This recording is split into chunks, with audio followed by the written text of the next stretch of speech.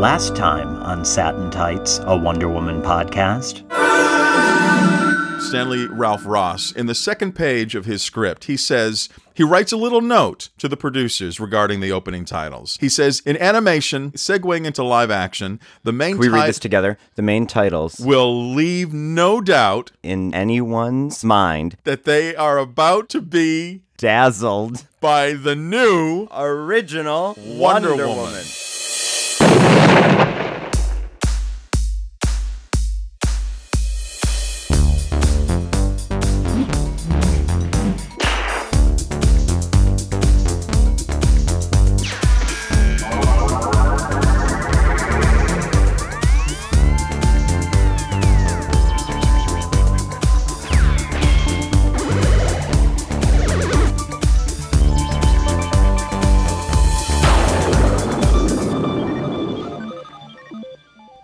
The honest-to-goodness, exciting, thrilling adventures of Wonder Woman, her friends and foes, in the fascinating and colorful 1940s, when good guys were good guys and bad guys were terrible, and when Wonder Woman was sent to watch over us in a time of peril and assist the triumph of good over evil.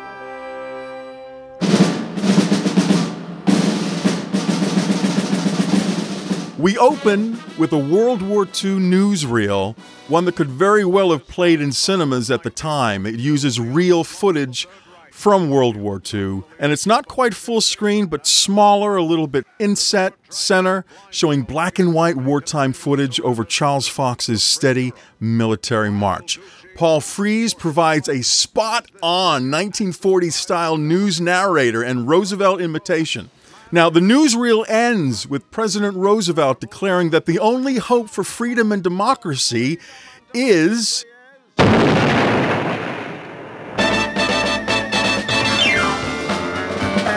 Woman! Wonder Woman! As we revealed in part one of this podcast covering the pilot, the starburst and the stars and all that stuff, that's not what viewers saw on November 7th, 1975. Instead of the starburst, the explosion was just another newsreel shot of an explosion, quickly followed by the Wonder Woman title shooting up and superimposing over that black and white footage. Now, this is followed by an animated comic book showing us Wonder Woman's amazing feats until the character literally leaps off the page into live action, becoming Linda Carter as she poses heroically and flashes that unforgettable smile. This is Satin Tights, a Wonder Woman podcast, and with me again is my co-host, Ray. Hi, Paul. Hey! Hi, Paul. We're back! We're back.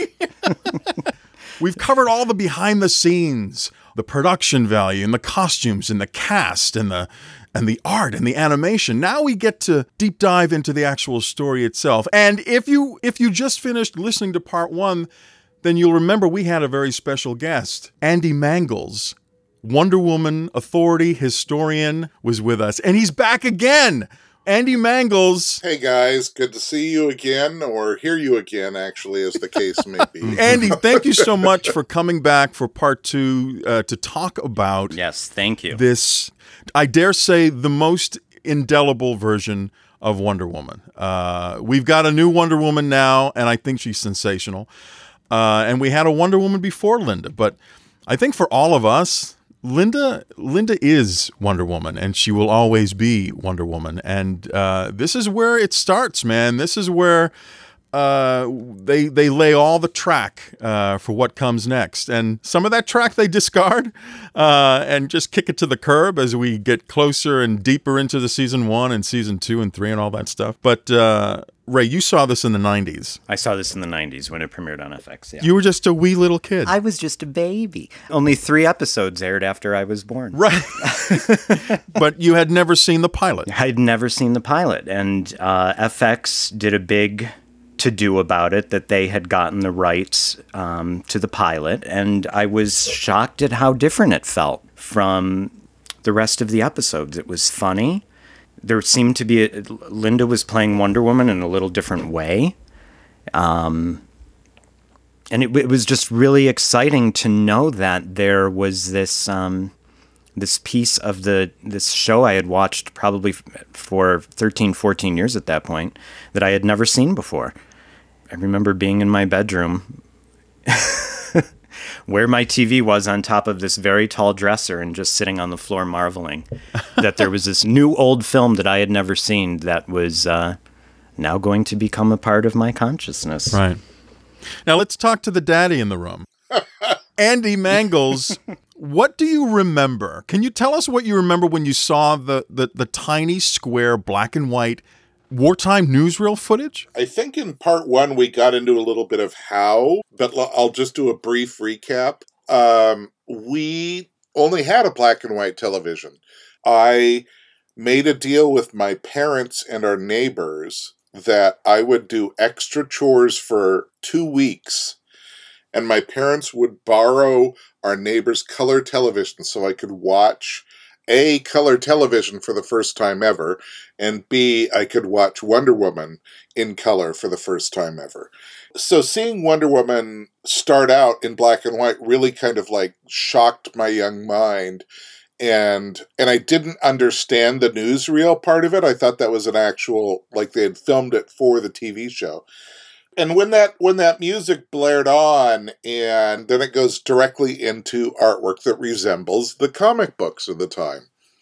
You know, I hadn't seen Linda Carter as Wonder Woman at that point, so immediately it's all like, oh, this looks like the comic books, but it was a precursor to seeing Linda Carter walk out of the comic book. Right. Was the first time you had seen her in the Wonder Woman costume? No promo images or anything? Yeah, they weren't really doing a lot of promotional stuff beforehand, because remember, as much as we look back and revere this as a series, this was a special. They hadn't contracted to do any more episodes at that point. They didn't know if it was going to work or if it was going to get the ratings or anything else like that. So as far as they knew, this was a one and done. So they did promotions. There was an ad that ran in TV Guide, but I hadn't seen it yet. So let me ask you this. For all intents and purposes, you're watching what appears to be a cartoon of a comic book. Right. And she's flying through windows and she's swooping through the air. And then it cuts to her tied to the post and she breaks free and she's still a cartoon. And now she's coming towards you. And for the very first time, this cartoon leaps and morphs into flesh and blood Linda Carter. What did you think? It was frankly astonishing, and you look back on it now, and of course we understand with our sophisticated minds, knowing about animation and knowing about rotoscoping and all these things that we know about how they produce movies and special effects as adults, make it just a little less special than what it was at the time. But if you think about this from a perspective of a 10-year-old kid who's watching this on television for the first time in 1975, and you go, wait a minute, the cartoon just turned into a woman who looks exactly like the cartoon. And it reinforced that element, and this is exactly why they did it that way. It reinforced the element that, unlike the Kathy Lee Crosby version that had been on the air a year before, they were reinforcing for the audience the idea that Linda Carter walked out of the comic book. And that was their intent with that scene. You know, so it was an astonishing thing to do. And they actually traced photos of her and then worked their way backwards from those photos. So even while she's on screen, I have artwork of her that they traced like about 10 or 15 frames where it's already turned into Linda Carter, but they weren't sure at what point she was going to turn from artwork into Linda. So they did about 10 or 15 more frames just to make sure that they had coverage of, you know, when they'd want to cut. In watching this again to prepare for this on the Blu-ray, I was struck by how the comedy was hitting in a different way now that we have a clearer picture. And there were little subtle things, little details in the background that I was able to notice through this viewing that I'm sure we'll talk about later, that made it a very different viewing experience than I've ever had before with this pilot. Really? And you owe that Yeah. to its visual representation. yeah. Things hit different, or they hit for the first time? They hit for the first time. They were hitting differently. I rarely laughed out loud during this thing, and I found myself laughing out loud at a lot of the jokes, even stuff that Steve Trevor was doing. It was very different. You know, it's funny because when they show Cloris Leachman and Fanny Flagg up on that sort of, that Dais. Thank you. I knew that there were people behind them in the foreground, but boy, if the Blu-ray doesn't make these people pop, and you're like, wait, is that a woman? Oh my God, it is! There are people having conversations. Yeah. Behind Cloris Leachman and Fanny Flagg during this whole scene, and they pop now. Whereas you knew they were there, but they were, they were not there. Really, They were in the background. We will talk about the Blu-ray because I think it's a wonderful thing that the show is now out in HD. I've got nitpicky problems with it. Some of the color correction is a little bit wonky, especially in the earlier episodes and stuff. Because I'm a purist, I do love the fact that they maintained its 4:3 aspect ratio, and that's great. And what I absolutely love is the cleanup. Debris and tears and edge artifacting. One thing I felt that they went too far with was the DNR, which is the digital noise removal. And so much so that a lot of imagery looks really soft and almost plastic looking, and there's some detail that's lost. And so I commend them on the cleanup, but the DNR filter, it didn't work so well. And we'll talk about that as we go on with the podcast and see what episodes held up and what episodes didn't. Now, to finish up about the main title, in this first pilot and the next two specials, and as Andy said, they were specials. In fact, as we'll find out, the whole season one, in retrospect, we call it a season one, but they were really just specials. They were always regarded as specials by ABC because they could pick and choose where they wanted to drop them. And for a time, they would enjoy mostly a Saturday night prime time 8 o'clock spot. But man, that could change in a heartbeat. And I remember as a kid, when Wonder Woman wasn't coming on after Lawrence Welk, I was so upset. But that's just I watched Lawrence Welk, and there's no Wonder Woman after. Thank you. Now, Wonder Woman is coming up next. But anyway, Ray, you told me that you never have to watch this pilot again because you have watched it to death. It has been watched. Another thing that you said, and I want you to explain, because we're going to get into this part of it. You called part of the singing part, you said there was a warbly part in the theme song. Wonder Woman. That it always just grated at my ears. Wonder Woman. Why are they not fixing this? It's correct in Fausta. Wonder Woman. Why haven't they fixed this on every other episode? Once Linda did her little smile and it says Linda Carter, and then I'm like, oh God, all right, there's Lyle Wagner. Okay.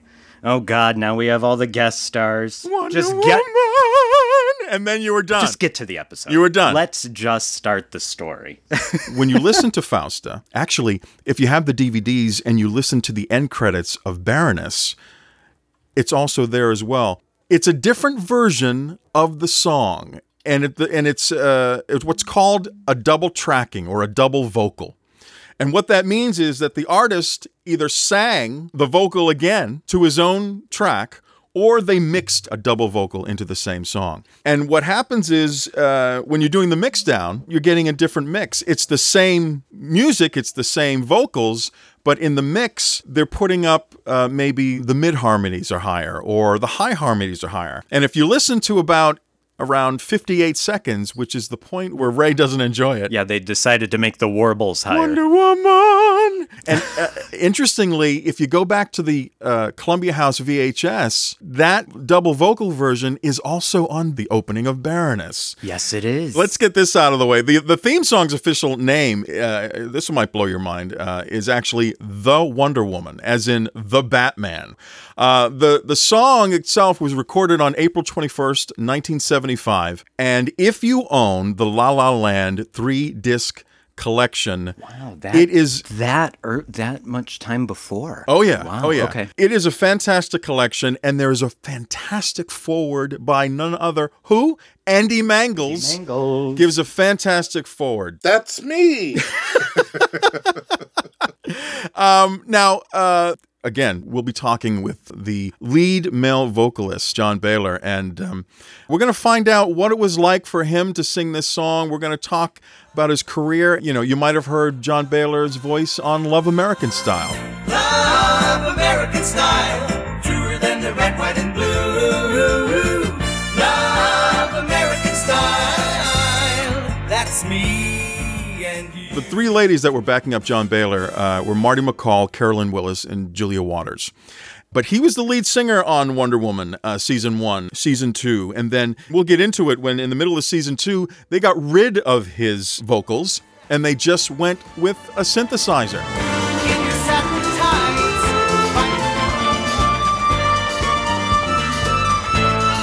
And that wasn't fun until Johnny Harris comes along in the third season and gets rid of the female chorus Wonder Woman. and brings John back to sing the male chorus. I have never noticed that. Wonder Woman. So the tables turn for him. I never realized it went from the female chorus to him. So let's finally, now that we've covered the main title of this song, of this animated opening, we're going to get into the show itself. We get that first shot. We're in Germany. Establishing shots are always done and still done today on television series where they'll show the outside of a building so you know that you're at a warehouse or you know you're in the slums or you know you're in Washington, D.C. or whatever. The abandoned glass factory. Right. So so they will always do an establishing shot, but Wonder Woman, and specifically, beginning here, they did these bright yellow caption boxes. And part of the reason for that was because if people were watching in black and white, the bright yellow would read as not quite white, which would kind of burst out of the screen a little too much, but it would read kind of as a light gray color or something like that. But if you're watching it in color, it just pops out at you, the caption box. So you immediately, it brands where it is. And it also is done in a comic book style. It's all capital letters, which is how comic books were lettered. And it's done in the same frame style as a comic book has been done since the 1940s.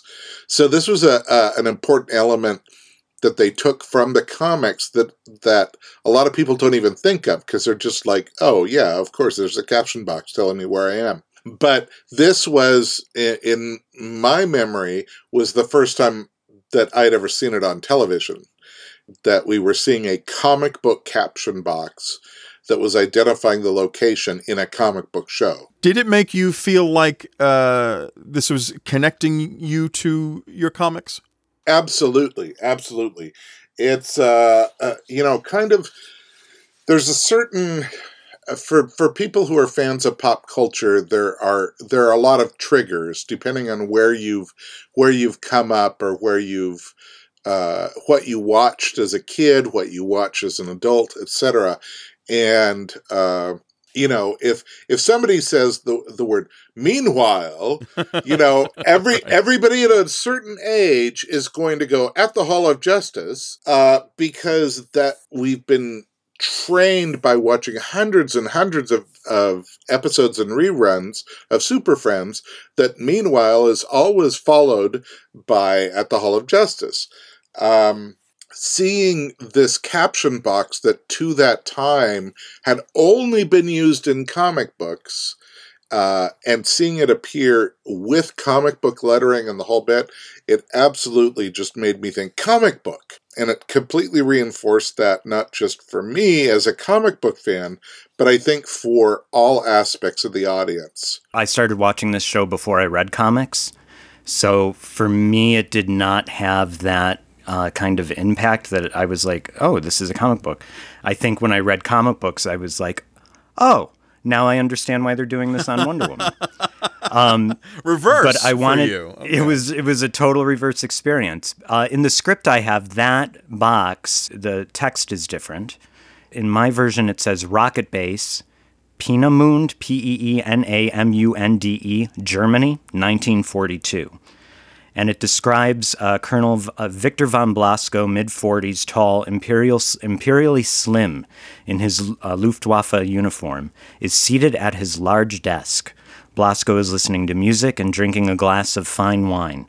The office is decorated with ubiquitous swastika flag behind Blasco's desk and a large photo of Hitler over the oak sideboard. So it was a totally different opening. Yeah. They really simplified it with this globe and just putting the hand on it. As we go along through this episode, you're going to get tidbits of what was in the script versus what made it on screen, and we're going to do that along the way as we go through this.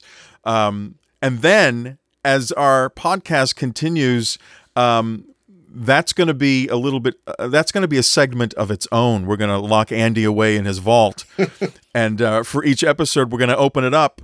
And we're going to find out what tidbits he has about the script and about any behind-the-scenes information. But for right now, we're going to bring you that stuff sort of as a running live commentary. And it also goes to show you of how when you get on a set and you're running up against the clock and your director says, you know what, that all was great. We don't have time to shoot it. How can we convey all of this? How can we convey his character and what is Von Blasco all about? Certainly what Leonard Horn did, Ray got it. You know, this villain has his hand on the world. Ja. Heil Hitler. Ja, Herr Hitler. Guten Abend, Oberst. Speak English, if you don't mind, Herr Kapitän, for secrecy's sake. On the off chance that someone might be listening and learn the secret of your mission. Act 1, Scene 1, this is Von Blasco sends Drangle on his mission. But Victor Newman, played by Eric Braeden, he plays Drangle, who his assignment is to fly to America and bomb a manufacturing facility that's working on a new bomb site. That's the crux of this mission. And Von Blasco, this scene is all about him telling him where he's got to go, the deception that's involved. So, you're excited, yeah? Herr Oberst, I'm always excited when performing for the greater glory of the fatherland. Of course. Kaffee, Herr Oberst? Ja. 2 Tassen Kaffee mit Zucker, Nicolas? What is happening throughout this scene also that's somewhat comical? There are a bunch of notes, Ray, that you shared with me. The first, because this is the first time I've heard it, and this is the first time I've realized it. And I don't know if I realize it, because I don't know if I agree with it, but I love it. You say that there is some sexual tension between Von Blasco and Nicolas? Maybe it's just what I need to keep myself interested in their relationship. No, I do feel that they are playing some sort of... it's an odd relationship, obviously. Nicholas is a spy that we'll find out soon enough. Right. But yeah, I do feel that they're playing a bit of sexual tension here that was not in the script. Right. They've added a different layer to it, whereas in the script it read more like Nicholas is just trying to keep his spying secret. Right. But here he's playing it on a totally different level of attachment to Von Blasco. And you also say that Henry Gibson's comedy is that he's like an interfering wife from the 50s. From a 50s sitcom, with getting in front of the slide projector, bringing in the coffee. He's playing this traditionally, what we would traditionally see as a more feminine, subservient role throughout this pilot. And I think he's playing it up a little bit. Well, there's a question mark for me whether that's Henry Gibson, whether we read it that way because it's Henry Gibson, or whether we read it that way because it was intended by the actors. And I absolutely agree with you that there's a weird tension and perhaps romantic or sexual tension between the two of them. That's absolutely there, but I don't know whether that's if the parts had been reversed and Eric Braeden had been playing the Nicholas role, would that have seemed as romantic as it is with Henry Gibson? Yeah, it would have brought whatever his interpretation of the role was. Right. Yeah, so I think that's one of the beauties of having a comedic actor who will look for that sort of thing to play with while they're performing. Yeah. I think if you spend the entire, every scene he's in, if you spend the entire time just watching Henry Gibson, you get a whole different movie and TV show than everything else, because he is so he's a nutcase. Yeah. He's so in his own world. A beautiful nutcase. Yeah. He's in his own world. He's in his own TV show. He's wonderful. In Henry Gibson's mind, that show is about him. Yeah. And Cloris Leachman too. Right. Yeah. That's why they're such comedic geniuses. They're not afraid of it. And it's beautiful. It's beautiful to watch. I have to say, I didn't get it. I think I still subscribe to the subservient, awkward, bungling, crazy like a fox spy, that he has to be this sort of bewildered servant to Von Blasco in order to get away with what he's doing. Always on the verge of being discovered. I mean, I believe that they play it so wonderfully where, at any moment, later on the scene where he comes around and puts his hands on his shoulders, and yes, I see it there. Yes, yeah. But it's just sort of like, is he going to strangle him or is he going to give him a massage? You just don't know.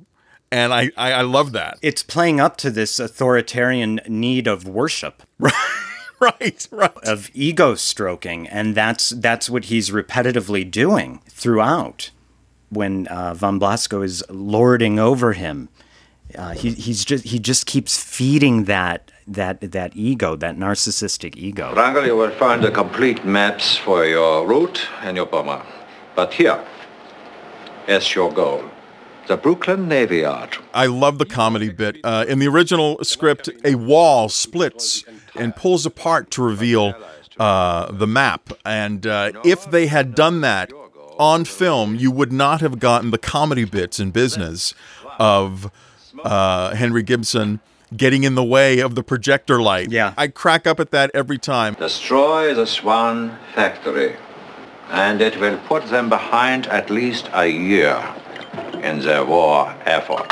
At the same time that you're bombing the Brooklyn Navy Yard, one of our agents in Washington will be stealing the only duplicate set of plans for the bomb site, thus completely destroying their production capability. Of course, your timing must be flawless. Ray, you also talk about the vibrancy of this set on the Blu-ray. Yes, this is one of those situations where I was able to see more detail, more color popping. The scene just felt a little more alive, and especially when we get to the chicken coop at the end of the scene, I could see the chicken coop.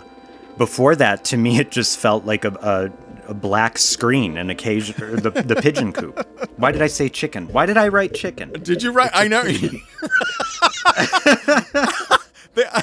I was thinking of my sister's chicken coops. But yeah, suddenly I could see all these details, and I'm like, I was able to understand a little more what was happening. Whereas I remember on the first viewing, I was like, what is he doing?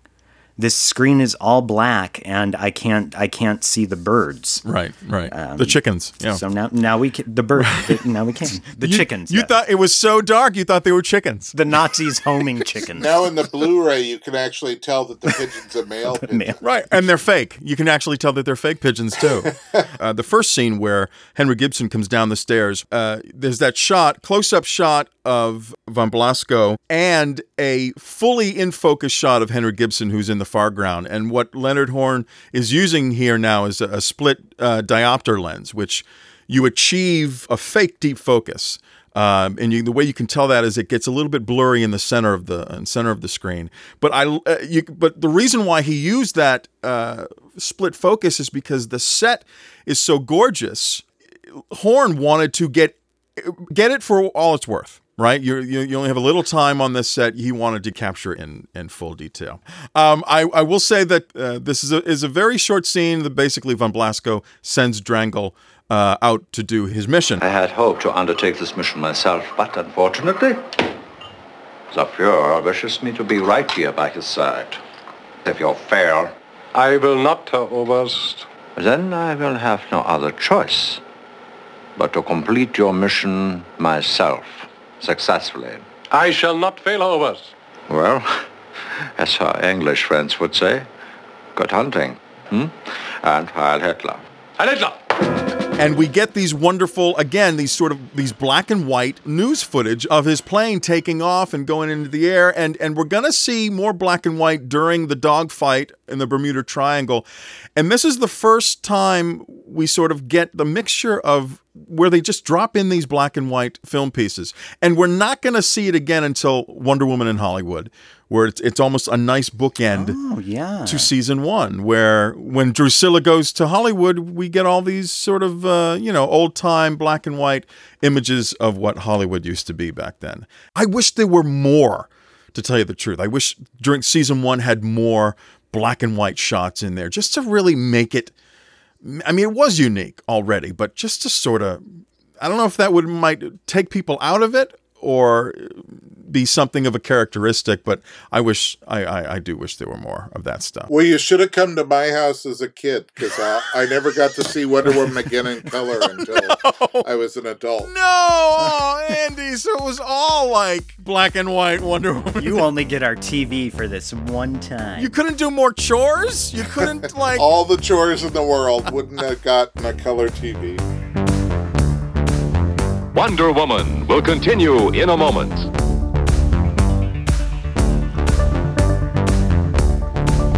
Beautiful as Aphrodite, wise as Athena, stronger than Hercules, swifter than Mercury. Explore the 75-year history of the Amazon princess with Wonder Woman, Warrior for Peace, a monthly podcast available on iTunes, Stitcher, and at wonderwomanwarriorforpeace.wordpress.com.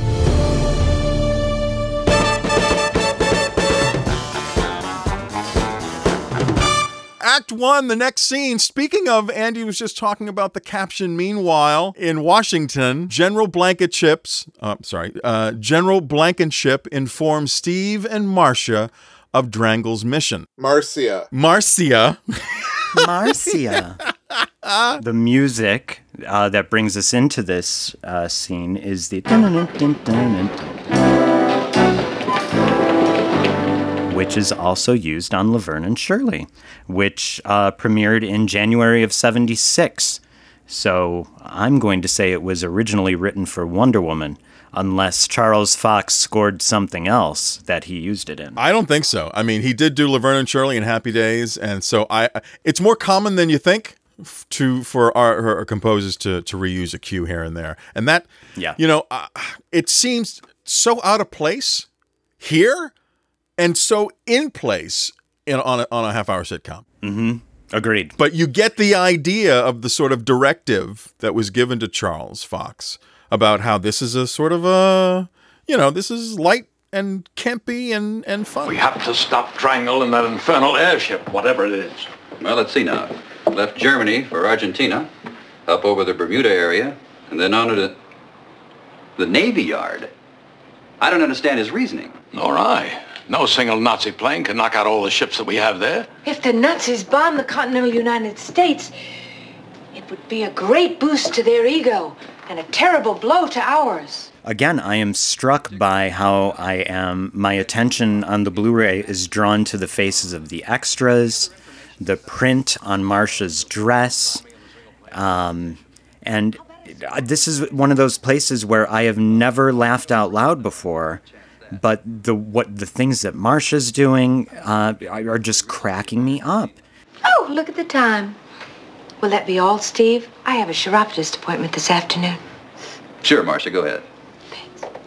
Oh, Marcia. Yes? See you later tonight. Sure thing. One thing I like about this scene also is you get to see, in hindsight is 2020, once Blankenship tells Steve about this plane that's coming, and Steve goes over to the globe, again, another globe, to look at where it could possibly be, there's this shot of Stella Stevens. She sort of inwardly has this sort of, how could this, if you don't know that she's the mole, you think that she's just like, oh my goodness, how could this be happening? When in reality, you look back at it, and it's like, it's her sort of saying, what the hell? My plan is revealed already? I love that. An interesting thing, Steve has his hand on the globe, and Marcia comes over and puts her finger in between his thumb and his forefinger. Yeah, she does. It's an interesting little power play that I've not noticed before, where Steve then backs off as she places her entire hand on America. So that's carrying over from that first globe that we saw. In the same way that that we were talking about von Blasco and Nicholas, I think there's clearly something going on there with Marcia. Yeah. Where she's, if she and Steve are not doing it, they it's not because she's not doing everything she can to make it happen. Because there could not be more sexual harassment going on. Yep. Oh gosh, yeah. If she tried, I mean, it's so obvious and so unprofessional of her. I think that a call to HR is definitely in the plans. And those days, HR would have said, "Do more." Right. Yeah. What are you coming to us for, chickadee? Most people realize that things are not shot on location and that this was actually done on a soundstage. But wait, you mean that's not the Capitol building outside? That is. You are destroying me. That is not the Capitol building. It's interesting because when they show, meanwhile in Washington D.C., they show the Capitol building, and then when they cut to Steve's office, the Capitol building is off in the distance. Right. So are we meant to think that it's just an establishing shot of Washington D.C., or are we meant to think that somehow he's in the furthest wing of the Capitol building and he's so far away from the seat of power? It's like looking at the Milky Way. Right. We're in it, but we can see it. Right. And I think that what we see in some of those scenes, because this is one of those examples of, if you watch those HD versions that were up on iTunes and Amazon, I think this is one of those scenes where you see how small the office is, and that only like two walls exist, the two walls that you're seeing and so forth. And so it's likely just a piece of poster board with a photo of Washington, D.C. that they're looking at outside the window, rather than what they do for major shows, that they will have like a floor-to-ceiling backdrop that can roll, they can light it differently, etc. This I think was probably just like literally a piece of poster board with a photo. Oh yeah, there are some shots, and when we get to the episodes, I'll post some pictures from those widescreens where you can actually see where the facade ends of the office, and behind it there are cables and there are light fixtures, and it's like, oh my god. You ruined it for us, Andy. Thank you for just ruining the magic. Yeah, thanks a lot. Absolutely. We're going to have to get that plane before it ever gets near the States. But you better be prepared to evacuate the Navy Yard on an hour's notice, just in case. Only if necessary. There should be no publicity. Which means it's up to me to bring that plane down quickly and quietly.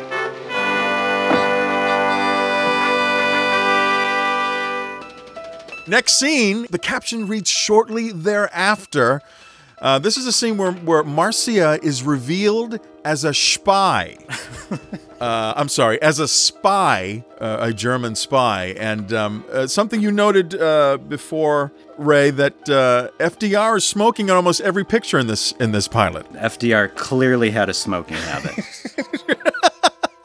And Marcia's... I don't think the smoking picture reappears, does it? Do they use a different one throughout the rest of the series, or is it always the smoking picture? They probably also licensed only the one picture, and that may be why. Yeah, way expensive. But I like Marcia's secret communication device. You know, it's where I keep mine, in the false compartment of my stereo. Again, the Blu-ray, the texture of the wallpaper, the drapes, and the couch. I see the knickknacks. I see the shoes. I see the dancing, or the girl with the thing on her head, carrying the bowl. Right. You know, you've got the fruit bowl of the glass goose. Right. The room feels very tangible. Yeah. Now. I think this is because you've been brainwashed by all these home decoration shows. My extreme Washington 1942 apartment makeover. Right. I think that's what's going on here, right? Yeah. I don't even watch TV anymore, really. In the script, I love this when she makes the communique, and you know she's not doing Morse code, real Morse code. I love that when they just show the actor go, boop, boop, boop, boop, boop, and they're just, you know. But in the script, she lights up a Chesterfield cigarette. A Chesterfield regular. Right. Back at the secret Nazi base, Unmöglich. Von Blasco, as he learns from Marcia's communication that the plan has leaked. Something wrong, Herr Oberst? I can't understand it, Nicholas. Triangle was not in the air over 10 hours when the Americans knew of his mission. There is a leak here somewhere. One of the things I like about this is the dynamic of, again, I view this in comedy terms, right? So Von Blasco, he does the three with his hand. It's the desk, it's the arm, it's the desk. And then, you know, he stands up and Gibson goes down. Gibson stands up. Von Blasco goes down. It's that seesaw thing. Good old status play. Right, yeah. And then this is where the scene where he comes around the desk behind Gibson, puts his hands on his shoulders and says, you know, it could be anybody. And you don't know. To me, it looks like he's trying to send a message to Henry Gibson that I know who the leak is. When he takes his cigarette out of his pack, there's a Nazi symbol. They're Nazi brand cigarettes. I would never have seen that. Cigarette? Yeah, danke. Keeps a pack. That's fantastic. Keeps a pack. Keeps a pack. That's not in the script. You get two comic geniuses in Kenneth Mars and Henry Gibson that they play off each other beautifully here, and they can ad-lib. I'm sure there was tons of ad-lib going back and forth. Try and nail him over the Bermuda area in that so-called Devil's Triangle. Since the year 1900, over 50 ships and 60 planes have disappeared in that area without explanation. The next scene at the airbase, we're still in Act 1. Here's where Blankenship sees Steve off. It's a strange area, all right. As a matter of fact, there are many uncharted islands in the Triangle. Sort of tropical paradises. You can save them for after the war, boy. You say something really interesting here, Ray, where you like John Randolph better than Richard Eastham.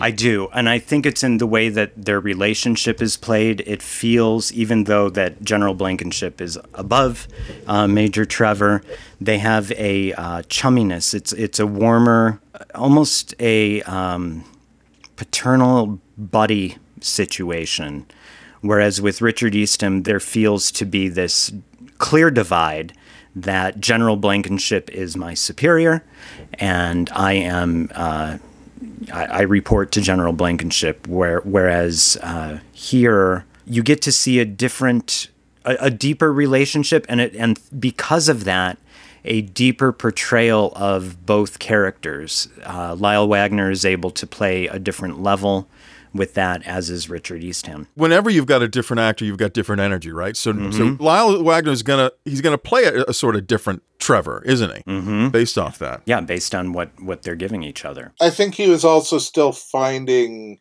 what level he needed to play in the show. Steve Trevor, that's in the pilot, is a much more heroic and less Lois Lane character than he would become in the series. And that's something that Lyle Wagner has talked about in some of his interviews, that he became less effective as a masculine hero character as the series went on. And yet later, of course, in this episode, he's tied up and drugged and, so forth. Right. But he starts out very capable and definitely... He's not on the macho side. He's kind of like Alan Alda macho. Alan Alda macho. That's interesting. Yeah, well, he's very... Ray hit it on the head with it. He's got this paternal figure who's like, now you be careful out there and, get the job done, but you be careful. And he reacts to the paternal aspects as opposed to, I'll do my mission, sir. He's not super macho in the way that he portrays this. He's also a more flawed and interesting character, I think, even through their dialogue.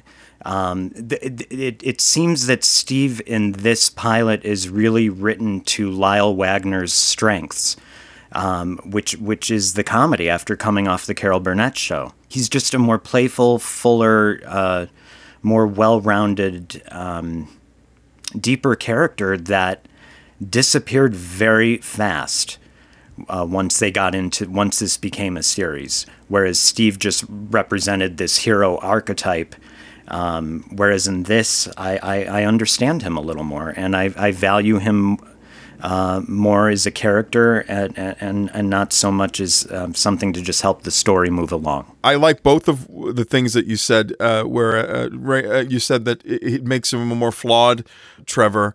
He's lighter in his portrayal, and Andy, you said he's far less of a Lois Lane in this pilot than he becomes even in season 1, and I have to agree with both of those things, and yet I like the more serious Steve Trevor that he becomes in season 1, even though, yeah, he does. It's funny. I like the more serious where he's not playing funny. And it doesn't work in season 2 or 3, but it works in season 1 when he's a serious Steve Trevor. For me, it just does. I see the potential for romantic development through his portrayal here. I mean, I can understand what Diana sees in him.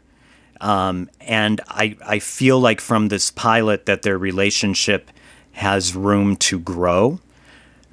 Whereas once it became an episodic, it was more like a reset at the end of each episode, which was typical of TV at that time. We just reset their relationship every time, and that there's not going to be, that romance is never going to be explored. Good luck, Steve. That's what I'm going to need. Good luck and a good plane. Do your best, boy. General, I can only do my best.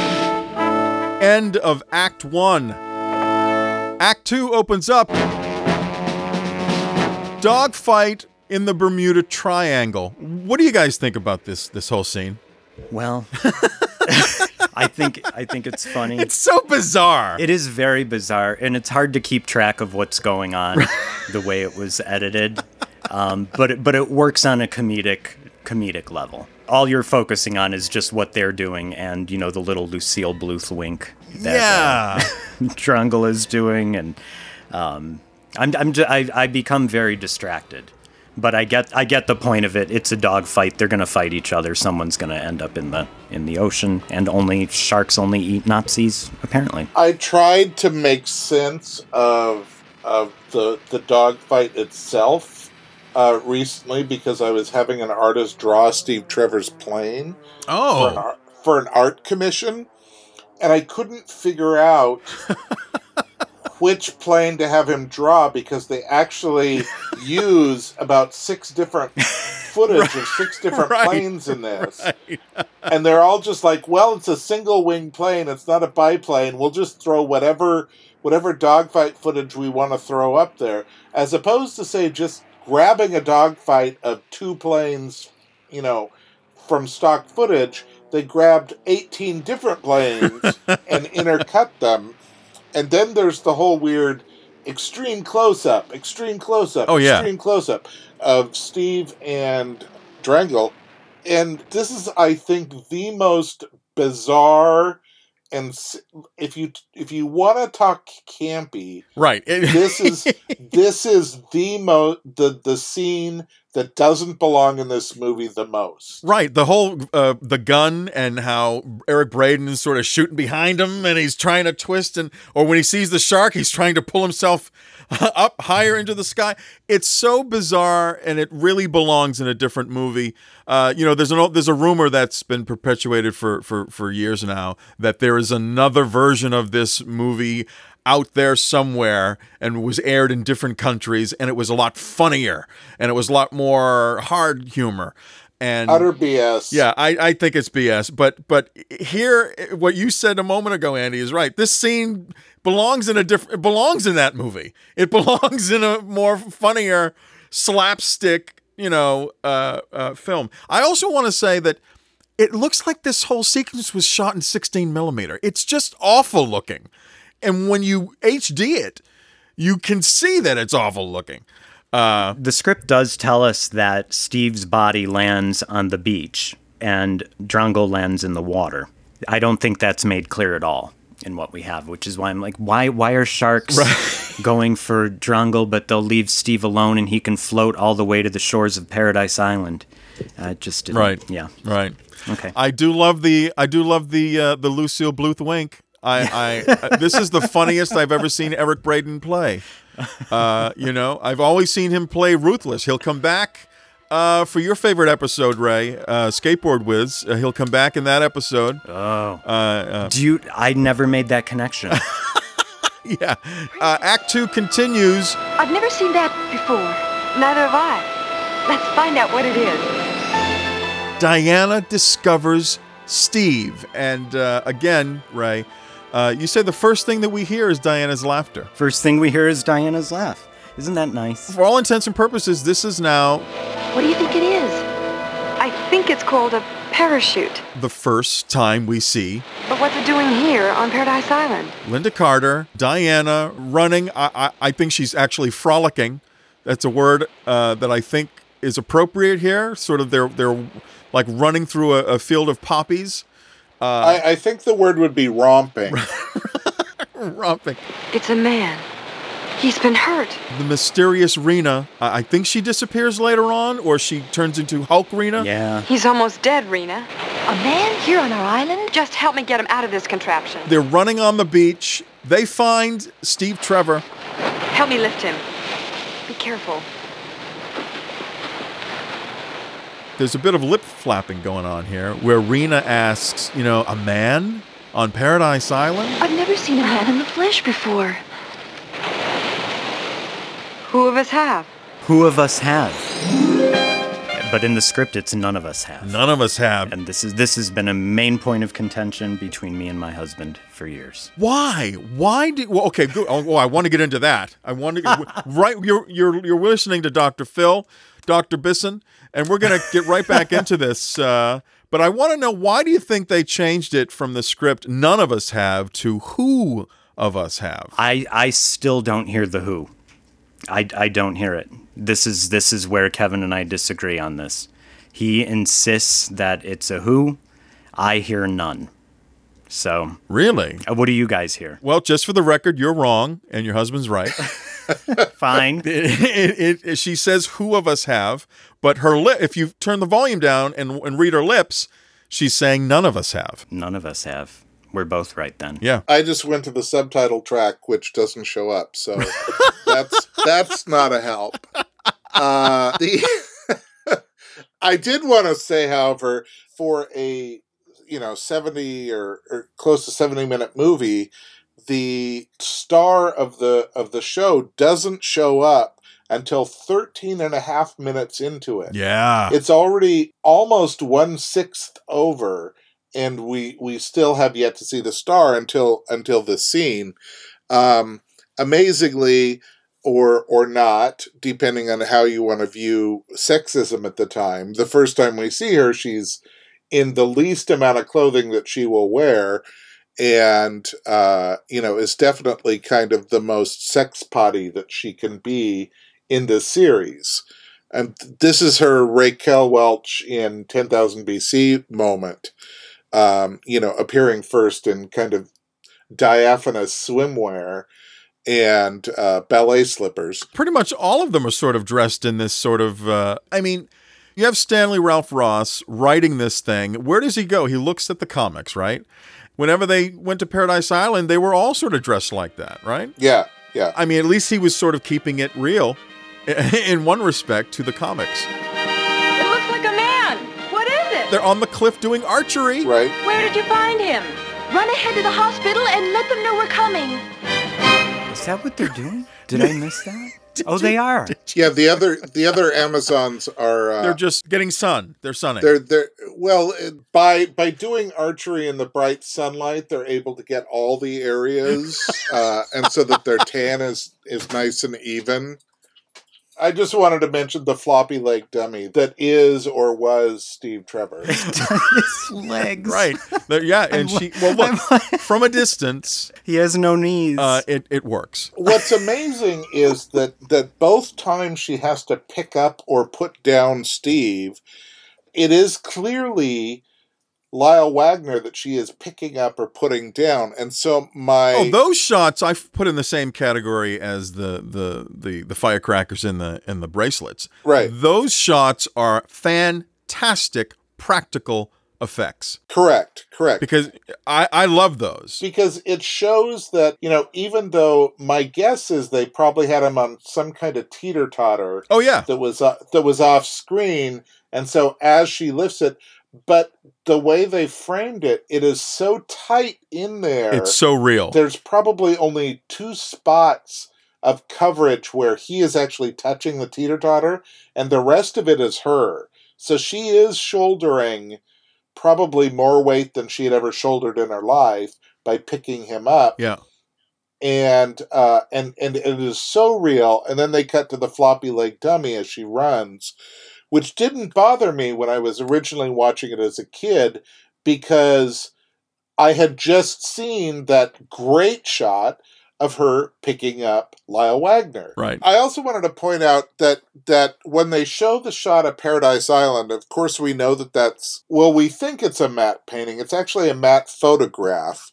And I discovered this when I was working on Wonder Woman 77 Meets the Bionic Woman, because I wanted to get the artist reference of what Paradise Island looks like.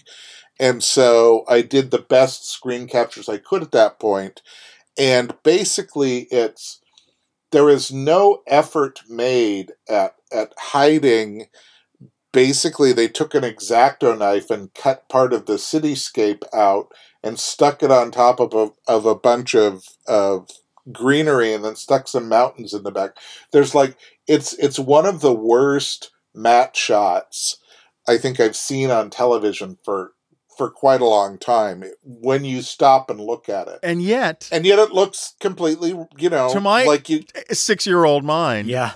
Right. It's simplistic, but it does work. According to his papers, his name is Steve Trevor, and he's attached to the Air Corps Intelligence Division of the United States. So we come now to the introduction of the Queen. There's no mention of Queen Hippolyta. It is simply the Queen, and that's how this character will be referenced throughout the whole series. But here is our first Queen, the late, great Cloris Leachman, who was just stellar in every capacity. And she's here with Fanny Flagg, who's playing the Doctor, and they're distraught because hello, a man has arrived on Paradise Island. It had to happen eventually. But Paradise Island is still secret, Your Majesty. The man is unconscious. His eyes are bandaged. Even if he should wake up, he wouldn't know where he was. This location has always been perfect for us.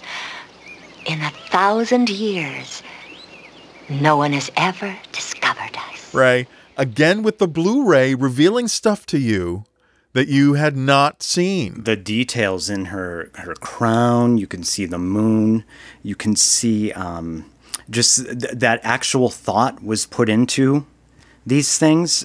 We have Diana and Artemis represented with the moon in the center. Yeah, I'm able to appreciate the artistry of the costume designer on a different level now. Yeah, and you say the peacock colors. The peacock colors. I love her garb. that. Yeah, I love suggesting Hera. I love that. She's playing her like a peacock. Right. It's really. She's very peacocky. Yes, absolutely. Yeah. Absolutely. And doing the thing with her hairpiece when she adjusts her crown, it moves her whole hairpiece. I mean, you knew that Cloris Leachman had to have been like off camera rehearsing this scene, and she's like, oh God, this is moving. Well, I'm just going to move the whole thing. I'm just going to have fun with it. Mother. Oh, Your Highness. Doctor. Where did you find the man, daughter? On the beach, near the cave. Will he be all right? Yes, in time. But will we be all right? The incense smoke in her face that she brushes away. It's such a lesson in comedic acting here. Absolutely. And one of the things that we've been touching on and will continue to do is that none of this comedy is in the script. I mean, there is comedy in the script, but again, Cloris Leachman just doing her shtick and using everything to her advantage. The veil, the smoke, all of this stuff, the hairpiece. She just dominates anytime she's on screen and is just a delight to watch. About this man. There's nothing to discuss. Oh, Mother, how can you think that way? I named this island Paradise for an excellent reason. There are no men on it. Thus, it is free of their wars, their greed, their hostilities, their barbaric, masculine behavior. Thousands of years have passed. Perhaps men are now different. Perhaps they've come to think as much of peace as we do. We shall soon see. Could I serve as his nurse? Linda's energy in this is so different from the comedy actors that it is what I think endeared me to her immediately. And I think what really makes, especially the season 1 episode, so great, because her energy, and at the time it was partially naivete, where, she just didn't know to act differently. And she is playing it so straight and so sincere that, it's astonishing actually to watch how sincere she is. Yeah. When almost everybody else is chewing the scenery. And not be affected by these legends chewing the scenery, like maintaining that straight man. Right. It's a beautiful polarity that I really think allowed Linda to shine in this episode. That energy you're talking about is just so evident every time she's on screen because everybody else is crazy around her. Right. Crazy is right, yeah. But that polarity really sets off that balance that is allowing you to feel settled with this very warm, open being. Yes. I've heard her talk about these scenes with Cloris Leachman, and she was worried about walking into the sandbags on the floor. Because she didn't know where her mark was or getting the light. And so she was constantly thinking about the technicality of the role, of the set, of the scene, that maybe it helped her not be affected by whatever Leachman was doing or Fanny Flagg or red buttons. I also have to say, and looking at this scene, whenever they do the close-ups, Linda is radiant. She is. Yes. I don't think she ever looked more beautiful than Oh she my does in the gosh. pilot. Just glowing. There's something that you say here, Ray, in your notes about Cloris Leachman says, you're too young to remember when we were slaves in Rome and Greece. And you ask, so was Diana born before Paradise Island? And I thought that was a great question. And as geeks are, we love the minutia of TV shows. So I've always been intrigued about these tiny details. And very quickly, the Queen says in this pilot that Paradise Island has been the perfect location for the Amazons in 1,000 years. Nobody has ever discovered them. Now that puts their arrival on Paradise Island at 942 CE. Then, in Fausta, Diana adds 1,600 years to that number when she says that Amazons have lived on Paradise Island for 26 centuries. Now that puts their arrival on Paradise Island at 658 BCE. Then, in Wonder Woman in Hollywood, Drusilla says that it is the biennial of their arrival on Paradise Island, which puts it at 2,000 years since they arrived. And then in Return of Wonder Woman, she's 2,526 years old. Exactly. So Drusilla puts their arrival at 58 BCE, and then you're right, from 1977 back 26 years, that puts her birth at 549 BCE. Now that works for me, because the retconning in season 1 about their arrival, it's done now there 3 times. But what works for me as a fan, I subscribe to the date Diana gives in Fausta and the age that she gives in Return, which would mean that they arrived on Paradise Island in 658 BCE, and then Diana was born 109 years later.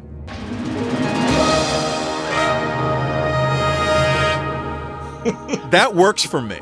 And your mileage may vary, but that's what geeks do. And they played fast and loose with that, and I just thought it was funny. Let me answer a part of that, which is to say that as a writer and as someone who's worked in all kinds of franchises, I've worked in Star Wars and Star Trek and X-Files, and I've worked in all these franchises, and one of the things that I like to do best is look at exactly these types of questions and say, what hasn't been answered? What do the fans have questions about, and how can I answer them? You're a fans writer. So, right. And that's what makes my work so popular with the fans, is because they're like, I've always wondered about that. Well, yeah, exactly. That's why I wrote it. Now pay up. I'm not just writing something I wanted, I'm writing something that you wanted as well. So I did have an answer to when the Queen says it's been 1,000 years since anyone has found us. It's, nobody's found them. It always becomes a question of what specifically was said, and then you go from that into, okay, what wiggle room do I have now that I know what the specifics are? So what she says is, it's been 1,000 years since anybody's discovered us or found us or whatever it is. Well, yeah, so that means somebody, you reverse engineer that and you go, somebody found them 1,000 years ago. That doesn't mean Paradise Island was established 1,000 years ago. It means somebody found them 1,000 years ago. In that exchange, you have to listen to what Cloris Leachman says right before that, is that this location has been perfect for us in 1,000 years. No one's ever discovered us. To me, that says that the location has been perfect because no one's been able to find them on Paradise Island. They're in the Bermuda Triangle.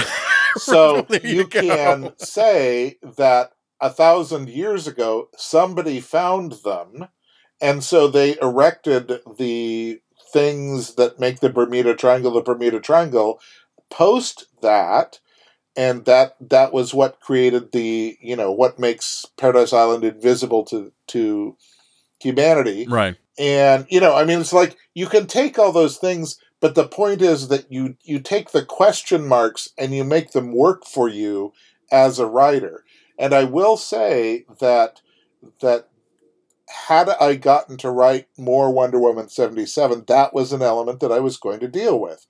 And it had to do with another episode down the road from the second or third season where a certain character says that they have encountered Wonder Woman in the past. Oh God, yeah. When you get into the later seasons, man, she was Wonder Woman. She was in the 1800s, and meeting Napoleon and all that. I mean, I love this about old TV, that there was no honoring of a timeline whatsoever. It was just whatever they needed. Well, sure. The comics did it too, though. The comics absolutely did it constantly. Yeah. But I mean, that was comics bread and butter. I mean, the obvious way to do it is to write a story in which, she discovers a portal, a time portal or whatever, and that's how she meets all these people, and it doesn't disrupt her origin, right? So, I mean, I get Andy's right. A fantasy writer that deals with fantastic stuff, I love that you look for the reasons. And if you don't find one, Andy, you invent it, don't you? Yeah, it's a tremendous opportunity. Yeah, it becomes something where you say, okay,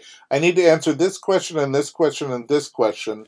Is there a logical way? Is there a fantastical way? Is there a magical way? Depending on what franchise you're working in, you can kind of do all those things. In Wonder Woman, Bionic Woman, I had to have a reason and a way for the dome that keeps Paradise Island invisible from everybody, which we know from the comics, but had never technically been established in the TV show. But I had to come up with a reason for that to work, and a reason for it to malfunction, and a reason for them to have to repair it, and so forth. So I basically kind of worked from, okay, I've got point A and point Q and point H. How do I connect the letters between each of those in a way that works? And with Wonder Woman, because it incorporates magic in it, and it incorporates gods and magical elements, and because it incorporates fantastic science in it, I was able to kind of utilize those elements and so forth. If it's the real world, well, then we have to go, well, shoot, how did this happen? And it's why we still have mysteries in the world, the magic bullet with JFK, Oh yeah. Oh gosh, yeah. Look, I think one of the best creative decisions that you ever made was putting an Agent Paul in that comic book. I thought that was just a stroke of genius. Yeah, it's a shame that he was going to die in the next series. Right. It's really horrible death. Thrown down a well, and there was going to be skin lotion involved. Wonder Woman will continue in a moment.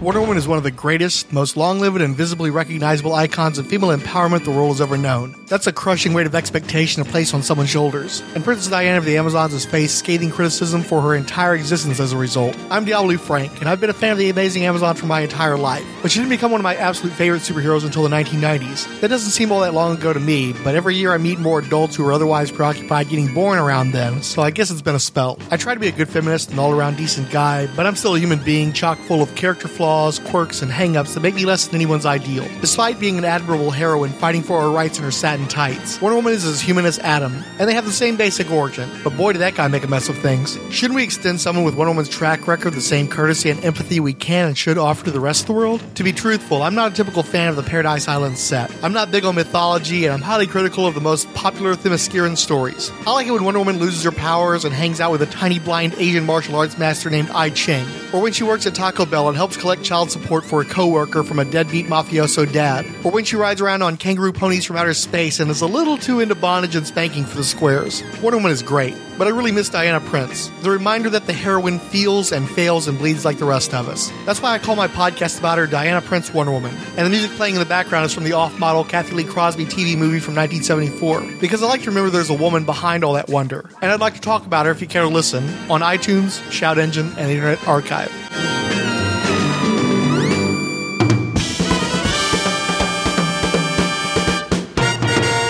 What's not in the film, this is from the script, Steve is hooked up to an intravenous tube The nurse has a stethoscope around her neck, and Diana asks, get this, she asks if they have done a brain wave scan. And it's like, oh my God, there was opportunity to bring some technology onto Paradise Island. I mean, purple healing ray, all kinds of stuff. When everybody ever says to me, oh, well, it's an ancient island, they can't really have technology, blah, blah, blah. I'm like, Wakanda? The doctor also talks about wanting to do a mind wipe. There's a scene with her and the Queen where the doctor explains what she has learned about Steve Trevor, that there's a war going on with a group called the Axis. They're drinking a pitcher of nectar as they talk about all this. And the doctor says, wow, we can delete everything in his mind since he arrived here with the post-hypnotic suggestion. Then we deliver him back to his world and no one will be the wiser. And that's the plan that they set out. Yeah. Why this stuff didn't make it into the, who knows? Act 2 continues. We now switch back to the General and Marcia, who give a toast to an empty chair because they think Steve Trevor's died. To find words at a time like this. Steve wouldn't have wanted a long eulogy. Just a drink in his honor. That's about it.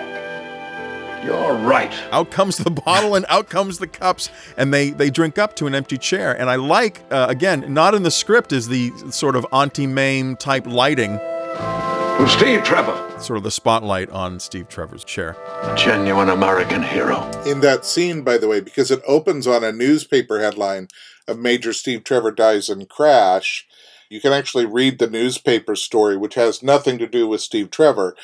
But they show this headline as if the General and Marcia are looking at it, and yet when we see them, there's no newspaper on the table. Right. Completely missing. They're just talking to the empty chair. I thought that was an odd prop choice. There's nothing deader than yesterday's news. Right. Hey, do you guys know what Marcia is wearing in her hair at that point? Do you know what that's called? Snood? Pillowcase? Ah, Ray got it. Go ahead, Ray. It's a snood. It is a snood. And I'm sorry, what's a snood? A pillowcase. It's a pillowcase. Well, thank you. I knew it. It's a pillowcase for yeah, hair. it's a hair condom, basically. Oh.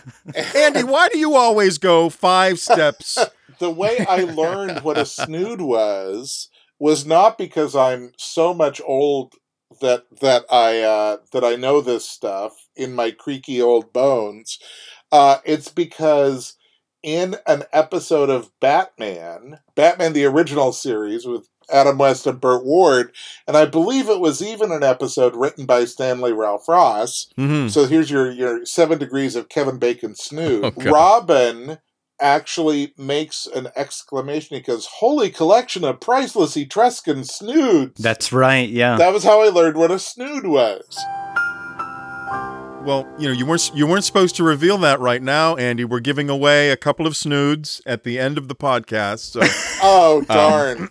And they come from Ray's personal collection, and they're former pillowcases. Right, they're former beautiful flower print and beautiful HD. Mm-hmm. Okay, so Cloris Leachman, the Queen, reluctantly gives her permission for Diana to observe and be sort of nurse to Steve Trevor. So now... How is he? I just gave him a potion of special serum. We cut to the scene where Fanny Flagg, Diana, they're going to figure out what's up with Steve Trevor. What is your name? Stephen Leonard Trevor, Major, United States Air Corps. Why were you flying over this island? Answer me. I was trying to intercept a Nazi plane on its way to bomb the U.S. What are Nazis and the U.S.? Nazis are a group of evil men out to rule the world, kill anyone that doesn't agree with them, like the United States of America. What would happen if the Nazis should defeat you? Dictatorship. The end of freedom for mankind. I've got to get back. I've got to try. I love the fact there are Amazons that are just standing there in the background We got Amazon guards. One even is holding a staff in her hand. know. Wow. I love that stuff. I think that's great. Anyway, Ray says everything is satiny, and I love it. Did I write that? Oh, absolutely. I did write that. I don't listen. See, this is the problem with me making notes. I don't remember. That's why I read them back to you during the show. And that's why you make me do that. It's so amazing because you don't remember saying, Steve blindfolded. I'm into it. No, I remember that. I remember that. Steve's very hot in this episode. Diana is definitely in a satin dress. Yeah, everything is satiny. Steve's head is on a satin pillow. His chest hair is satiny. It's just the sweat glistening off of him is satin. Right. I think he actually has some glitter on his forehead, but it could be his sweat. But yeah, everything in this scene is full of satin. I love the textures on Paradise Island. Yeah. And on all natural environment, but drape yourself in satin. Right. And on a bed of satin, Steve reveals Nazis are a group of evil men out to rule the world who kill anyone that doesn't agree with them, like the United States of America. And Ray, you say ha. Just wait. You say ha. Go ahead, read my notes. Just wait 80 years. How did we go from this lesson to the normalization of Nazism in the American political party? That's my question. Please. That is my question. I am researching that right now. Truly, I am. I want to know how we got to this. I know you are. I want to hear it. I want to hear all of what you find out. Because I know you'll be diligent. I know you'll be diligent. I'm actually writing a new piece for Uncle Toots that's based on all of this. Oh, very good. Yes, very good. It's getting a little more complex, but we're going to... I want to explore how does authoritarianism take hold? What are the processes that we need to go through as a civilization in order to normalize this type of thing and this type of person to give them power? This scene ends with all three of them being sort of perplexed and unsettled by this information. They all leave, and then Diana creeps back in. She creeps back in. The creeper, just to be with him. Now, in the script, she doesn't leave at all. And that's the end of Act 2. Act 3 opens up. Marcia informs von Blasco of Drangel's failure. Again, these short, funny scenes with Gibson and Mars back at the Nazi headquarters. Others? Speak. Drangel has failed.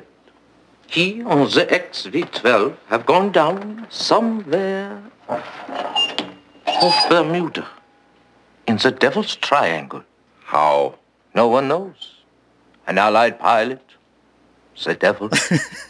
Maybe it was the devil. So how stupid that a Nazi general would believe that the devil had something to do with it. Well, I mean, weren't they? I mean, is that, they were in all that mysticism? Who knows, right? They were. Trying to get the Ark, all that stuff. I watched Raiders of the Lost Ark. I thought you were going to say the History Channel. Right. I watched the History Channel. See how I'll just splice that in. Kenneth Mars is sitting very comfortably in a smoking jacket. He's reading Time with Hitler right on the cover there. Reading Time. Reading Time magazine, which I might add is not in the script. That is totally just in the film. It is the Time magazine cover from April 14th, 1941, in which Hitler was listed as Man of the Year. Yeah. Interesting. It's a very specific choice on their part to show and remember that this is shortly after Watergate and shortly after a lot of political scandal in the U.S. So to show this, well-respected magazine with Hitler on the cover as Person of the Year, I think that was a very clear statement that they were making, in addition to the fact that it is likely, if you were going to look at any U.S. magazine, that specific magazine would be the one. Act 3 continues. The Queen forbids Diana, is what I call it. In the Queen's chambers, a dais. Is that right? Again? Right, yeah. See? All right. Well, the dais is more kind of what she stands on out during the Olympics. This would be more like a lanai rather than a dais, because it is. Oh, damn it! It is. Damn it! I've been calling it a dais. It is. Well, I was letting you too. It is outdoors. Well, you told me to. You're letting me. You led me right down to a wrong word lane. So yeah, it is. It is outdoors. It is an outdoor garden, and which is I gotta say, having a mom that played the harp, that is, it's horrible to have your harp outdoors, even in paradise. It's just it's very bad for the strings. Wait, what? Are you being funny? No, I'm being serious. The queen has her harp outdoors on her lanai, and she plays it, and that's horrible. It's a horrible thing to do. You do not. You might say she's wearing her harp on her chest as she plays it, or her sleeve, But yeah, you never want to see what I did there. Harp on her. Yeah. So there's your tip, that if you have a harp, do not put it in your outdoor paradisical garden. Oh, hey guys, I'm sorry. I have to go for a second. My harp is in my paradisical garden, and I need to go bring it inside. Okay, we'll see you in a few. Okay. When I was in grade school, I was allowed to take. You were allowed to, when you took an instrument, you were allowed to take it home and practice over the weekend. Of course, I was interested in upright bass. So thank God I lived just a few blocks from the school, but I learned how to transport a bass. You hook your foot under the bottom of it, and it becomes part of your body as you walk. That's a little tidbit from me about how I, in grade school, played an instrument that was taller than I was. All right, back to the show. We are stronger, wiser, and more advanced than all those people in their jungles out there. Our civilization is perfection. No. There's something missing, Mother. When I look at Steve Trevor, I feel things I've never known before. There are some things that are better not known. Young Amazon minds are best occupied with athletic discipline and higher learning. We now know why he was in the area. That man must be returned to his own country. But why, Mother? For his safety. And ours. One of our young Amazon girls will escort him to his country, and then return to Paradise Island. But all the girls will want that task. I know. To forestall any ill feeling, I have planned a tournament of athletic games, by which I alone shall determine the strongest, nimblest, and most likely aspirant for the assignment. A tournament? That's a wonderful idea, Mother. I look forward to participating in the games myself. You? Never. But, Mother, I cannot risk my only begotten child, our princess, on a mission in behalf of the life of a savage. Is that your final decision? Yes, it is. There's a scene where the queen announces the tournament to the Amazons, the Amazon people. And she says, one of you will be chosen to escort him home. Only the very oldest here know what it's like in the world of men, but you are too old to survive such a trip. So it must be a young Amazon. I wonder why that didn't make it into the movie. Yeah. So it must be a young Amazon, a loyal Amazon, who can take him back to his country, then return to Paradise Island. Are there any volunteers? Most of the girls raise their hands. So she continues, I knew you would feel that way. Because there are so many eager to serve your queen, I have planned a tournament to determine the strongest, nimblest, and most likely Amazon for the assignment. We'll assemble at dawn. Wow. In keeping with the tradition of our games, all contestants will wear masks. May the best maiden win. Wow, you don't get that in the movie version. It's you get a sort of condensed version that happens as she's talking to Diana. Yep. I like that. I wish they would have kept that other one in there. Although I do like the moment where she's talking to Diana and she calls her immortal. And if she should ever leave, she could revert to a human being. Here, we are getting some mythology hinted at here that is never again addressed. once this pilot is done. And I love that. I love it, and I'm sad that we lose it because Diana goes home quite often in season 1. Well, a couple of times. And there's no consequence about leaving the island, but I love it here. It's like you might revert to being a human being. You are immortal. In the script, it says you would lose your immortality, but not your youthful beauty, your strength, and your cunning, just your endless life. You would revert to a human being. I think that absolutely is talked about or is addressed later because immortal doesn't just mean long-lived. It also means you can't die. And we certainly see through every episode that she, her life is threatened and she has concern over that because she knows she can die now. It's not explicitly stated. It's not like, well, since I left Paradise Island, I guess this Nazi who's holding a gun to me can shoot me and kill me. But she is concerned about the fact that she could die now, whereas before, I don't think she would have been. You would have to point those instances out to me because I don't know where she is ever concerned about her own immortality or mortality. We will have to talk about that. Okay. But right now we go to the contest, and Andy, there's something that you had mentioned about one of the factors of watching this in widescreen. I think what you're getting at is that we actually find out that there's a tiny bit of diversity on Paradise Island. Was that yes? Is that what you were discussing? So there is one African American or African Amazon, or I'm not sure what you would call her, but there is one black Amazon in the crowd. Yeah, she is unfortunately the only one. And but she is there, and you can see her in the widescreen versions more easily.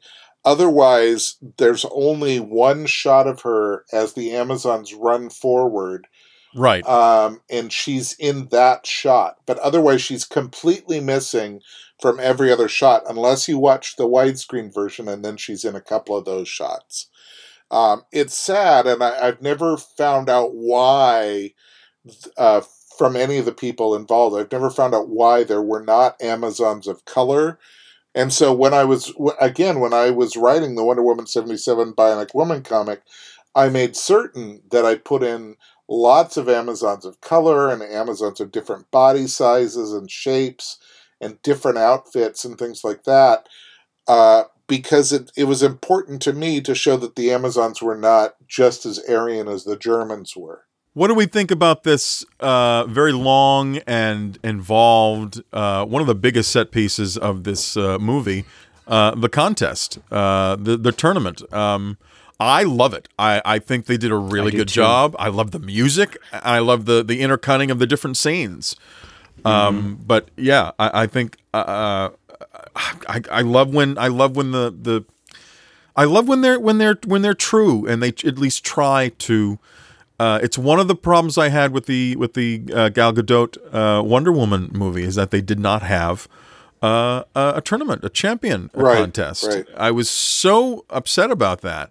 And here, I think it's done beautifully. I agree. It is, and it was, by the way, it was shot at the Arboretum in Los Angeles.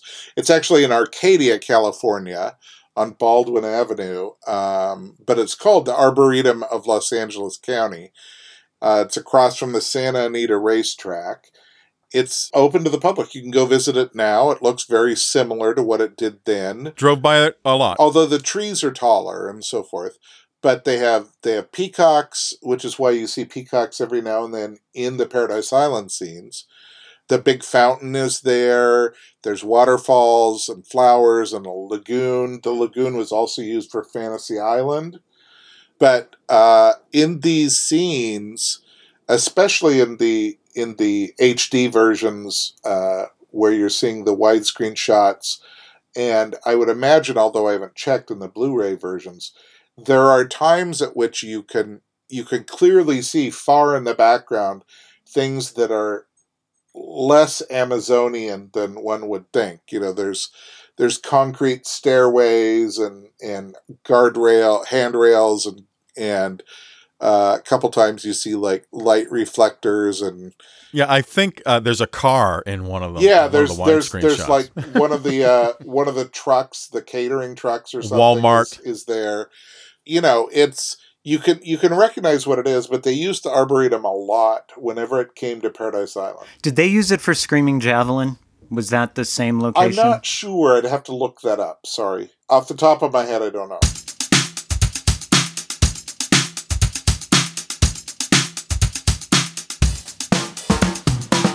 We are at 4:42 p.m. Let's pause then. Yeah, let's give it a pause, and we'll pick it up as we go into. And I think it's a good place to pick it up, talking about the tournament, because it's an easy segue into now a major shift in the story. Right, we're leaving Paradise Island behind. Now we're coming to America. It's like a whole new story. So we do still have other tournament stuff to discuss. We do. We absolutely do.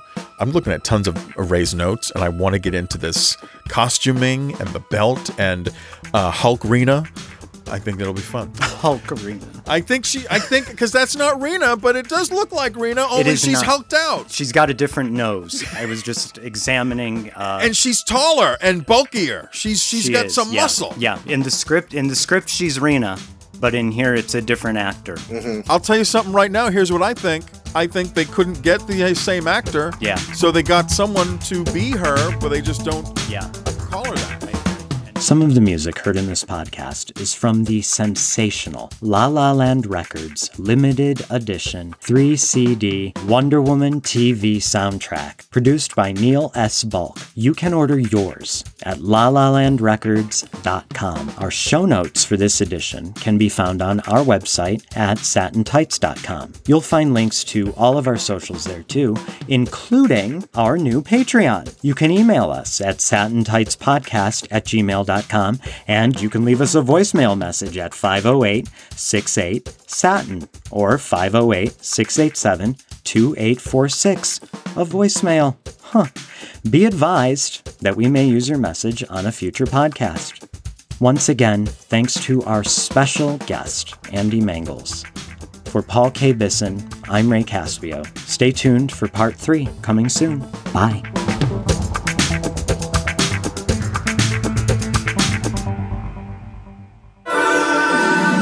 Last time on I'm going to be very serious. Last time. That's not good. Last time on Satin Tights, a Wonder Woman podcast. Last time. Satin Tights, a Wonder Woman podcast. Last time on Satin Tights, a Wonder Woman. I still don't hear the who. Who of us have? I don't hear it. Who of us have? This is where Kevin and I disagree on this. Who of us have? He insists that it's a who. Who of us have? I hear none. Who of us have? So, what do you guys hear?